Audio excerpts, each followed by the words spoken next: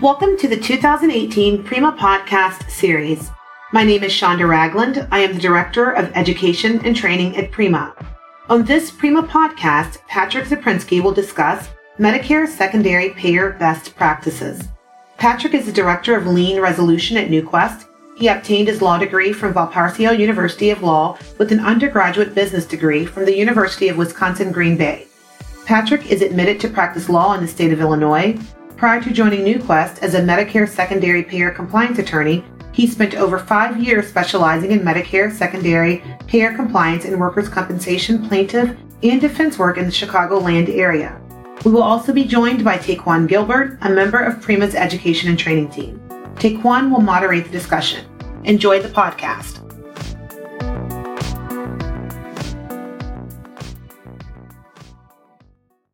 Patrick, thank you for joining us today. You're very welcome, Taquan. How does the Medicare Secondary Payer Act affect the handling of workers' compensation and liability cases? Well, the important thing to understand about the Medicare Secondary Payer Act is that it's expanding the scope of exposure beyond your state law and the state issues of your workers' compensation and liability claim. And this is because Medicare may have made payments related to your case, or there may be a reasonable expectation that Medicare will make future payments associated with the case. And the way the Secondary Payer Act has done this has been through areas of Medicare compliance. And that begins with Section 111 reporting. You also have checking and determining if Medicare had made payments before the settlement, and then also settlement. The Medicare Secondary Payer Act also affects these cases because if Medicare has made payment and a suit is filed, there is the opportunity for Medicare or the claimant or the plaintiff suing for that reimbursement to collect double damages. So this does raise the stakes as to how much Medicare or that plaintiff can seek if Medicare is not properly reimbursed. This act or this federal law also extends liability or responsibility to plaintiff's attorneys, claimants' estates, carriers, and self-insureds. So this really has a major effect on how you handle a workers' compensation and liability case. And what this means and requires is that when you are doing claim management is you really need to focus on who is making payments for medical benefits, and that's on accepted cases and also disputed cases. So the claim management team can't just simply walk away while this claimant treats, during a disputed case and then come back to the end of it. Attention needs to be made as to, well, if the claimant is getting paid and we're not paying for it, who's paying for it, and will they seek reimbursement or try to seek reimbursement at the end of the claim? What should an organization consider when deciding on their MSP compliance strategy? So when considering an MSP compliance strategy, I think the first thing that needs to be understood is that there's no one way for every claim to comply or be in compliance with the Medicare Secondary Payer Act and its regulations. There are multiple ways that you can consider Medicare's interest and be in compliance with the Medicare Secondary Payer Act. So I think coming to the table with that understanding is very helpful. And what you need to know is that you're first triaging the case and then deciding what MSP compliance strategy should apply to it. And this is because there are many factors or circumstances that play into how a party can consider or reasonably consider Medicare's interest. This is because you have claimants' attorneys, claimants, defense attorneys, state law and regulations, the workers' compensation judge or the liability judge. You also have physicians who are making opinions and recommending treatments, throughout the claim that can impact all of this. So really what needs to be understood is that your compliance strategy should be a comprehensive review of each claim and then choosing a course of action. And so that's where I think you need to start when considering your MSP compliance strategy. the things after that, the fallout, after you make that triage decision, you are then thinking about, do we need to consider a future medical allocation? Has Medicare made payments in the past associated with this case? And whether or not Section 111 reporting needs to be made, right away, if there's an acceptance of ORM, or if it's going to be made at the end of the case, that settlement with that total payment of obligation to claimant reporting. So there's a lot to consider, but going into it knowing that there's multiple courses of action after looking at a case and then deciding how to proceed, I think that's the major step and consideration when deciding your MSP compliance strategy. What are the options for considering Medicare's future interest in the settlement? There are various ways that you can consider Medicare's future interest in the settlement. Those ways are generally not providing a future medical allocation and documenting and defending the fact that no future medical allocation was provided. There's the commutation set aside. This is generally a full exposure or what the parties reasonably expect for treatment after the date of settlement. There is also the compromise approach. Compromise approach takes into consideration that there are disputes on the case and is generally computed by either providing an MSA that's based upon a percentage of settlement or an MSA that funds the accepted portions of the claim. The other option is to seek CMS's approval, which is a voluntary process. And this last option, to seek CMS approval, is a topic that is frequently discussed. And the issue with this is that Medicare continually states that submission to CMS is a voluntary process and that the parties are not required to do this. What happens with the voluntary process is that you're subject to Medicare's rules in how they evaluate what's reasonably considering Medicare's interest. And what can happen is that you may regularly see or continually get with CMS approval an overfunded MSA or an MSA that funds all possible treatment versus probable or reasonably expected treatment. And so you have that issue when you're seeking CMS approval. And so these are the options to consider Medicare's future interest. Each one has its own risks.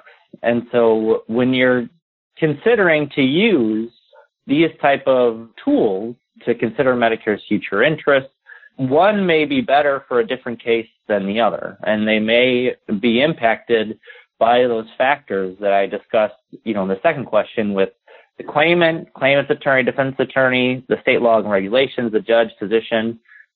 Claimant and claimant's attorney may have a different risk tolerance than carriers or self-insured or third-party administrators. So I think that sort of wild card can play a factor with these options in considering Medicare's interest. We hope you're enjoying the podcast. Here are some words from Prima's Member Services Manager, Danica Williams, regarding Prima membership benefits. Prima is a membership organization dedicated to advancing the knowledge and practice of risk management in the public sector. Prima members come from a diverse range of disciplines, entity types, sizes, and share a variety of titles, including risk manager, human resources professional, workers' compensation coordinator, employee benefits coordinator, claims administrator, safety personnel, risk pool administrator, just to name a few. Despite their titles, there is one resounding theme among these individuals, and that is that they manage risks within their entity and, importantly, risks affecting the public interest. Prima members enjoy a robust array of educational programming, risk management resources, and networking opportunities. Some of Prima's member benefits include access to blogs, podcasts, webinars, Prima's Job Bank, Prima's online community where members have the ability to connect, share, and solicit information directly from their colleagues, Prima's library of risk management documents, Prima's flagship publication, the Public Risk Magazine, and member discounts to all Prima events and training. Becoming a Prima member is one of the most worthwhile career investments a risk management practitioner can make, not just for themselves, but for their entire entity. To learn more about Prima member resources, visit primacentral.org.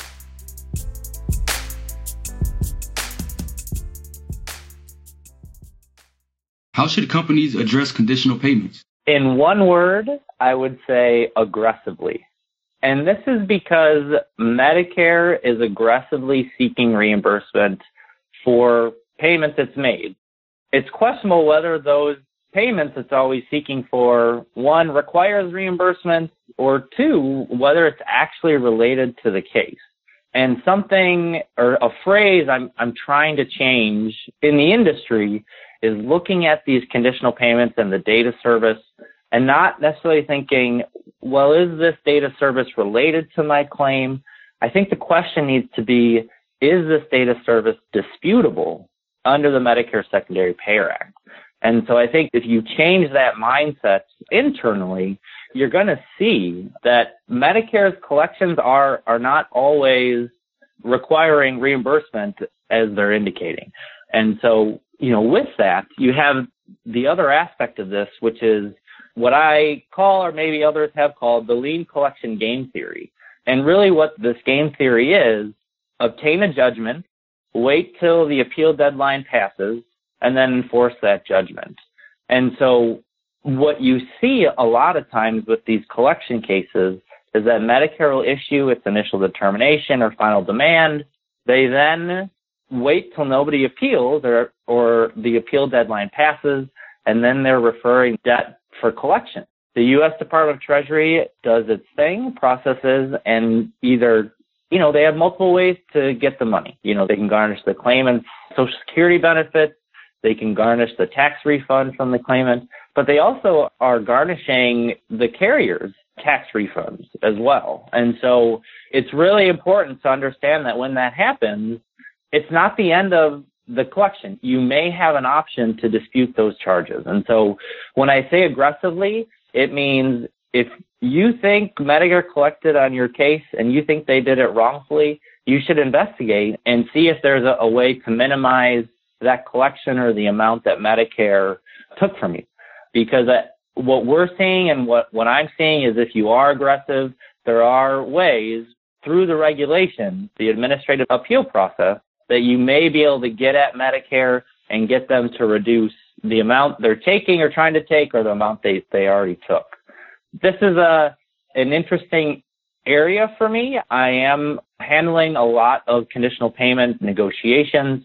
So this really is a cool area, I think, to be aggressive and try and minimize the amounts that Medicare is taking from the carriers or from the claimants. And the other aspect of this is to think about these collections in a way that Medicare should have the burden of proof in these cases to properly seek collection. And again, I think having that mindset, the one, are these charges related, but are they disputable? But also that Medicare should have the burden of proof here. I think if you have that mindset going in and reviewing these collection letters from Medicare, you're going to naturally be aggressive and you're going to see better outcomes in your negotiations and also, possibly in the past negotiations and digging deeper on those cases. What is the Whistleblower False Claims Act, and does it have anything to do with MSP compliance? It does. So the Whistleblower False Claims Act does have something to do with MSP compliance. We're not necessarily seeing many cases that get decided at the Supreme Court level or the district court level. We are seeing cases survive motions to dismiss and then settlement after those claims.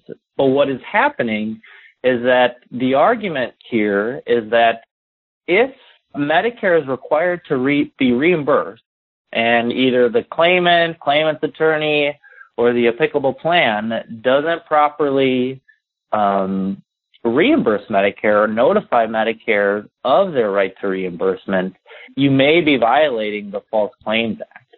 And so the idea is that you could make an omission or not tell Medicare something, or tell Medicare something didn't happen, i.e., I have a workers' compensation settlement and I haven't told Medicare about it. I haven't told my medical provider about it, that there are expenses that should be covered in the settlement.